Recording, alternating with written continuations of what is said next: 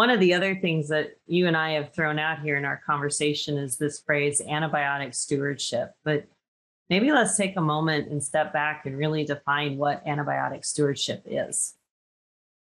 Yeah, that's a good point because I think we all sort of have an intuitive definition of what it means, and that those are generally pretty good. But antimicrobial stewardship is fairly explicitly defined, and in the human medical fields, formal antimicrobial stewardship plans have proliferated, and in large part because there is some motivation to do so because the way that the human medical enterprise is funded, and there's an ability for there to be some carrots to get those plans built inside of human specialties. In veterinary medicine, the client bears the complete cost. And so for veterinarians, it's a little bit more about explaining, training, and recruiting folks to consider these more formal plans. But they're centered around five core principles, five core concepts. And the first of those is to commit to stewardship.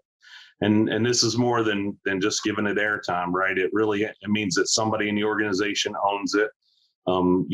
That's certainly within the Swine Med Education Center. Things only get done if somebody owns the project. It's really tough to have multiple owners. So somebody eats, sleeps, and breathes that issue.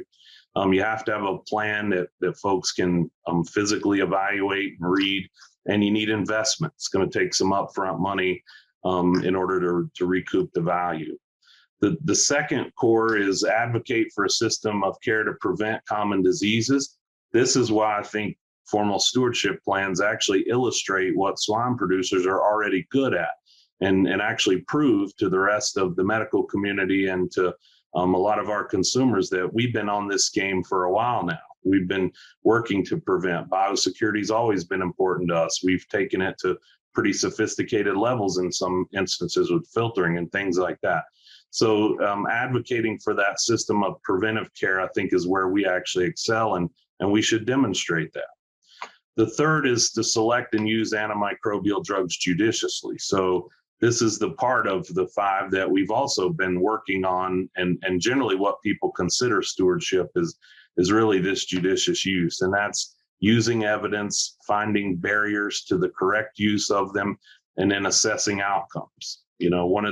One of the things I like about being in the pig arena for health is the laboratories functioning every day, and it's a matter of how much data we manage to collect and how quickly we manage to learn from it. The fourth then is evaluate antimicrobial drug use practices. So what works, what doesn't work and should be discarded because it's just an old paradigm, or it started when we didn't have better options, or we all have examples of those. But figure out what works and distribute that as far as we can. And then the last is educate and build expertise, right? And I think what we're learning is that there are some gaps in our education system that we can fill in, and that we can create a higher level of utility for our graduates and prepare them better. And so there are a lot of exciting programs going on in that arena as well. But those five core principles: educate, build expertise, evaluate drug use practices, select and use antimicrobial drugs judiciously, advocate for a system of preventive care, and commit to stewardship are really the foundation. And I think we excel at some of those already, so we should let the world know about it. Mm-hmm. That's a very good point. We do so many of those already, and we don't really even think about it. And we don't talk about it as much as we should. So certainly that's something we should continue to move forward and communicate with our consumers and others.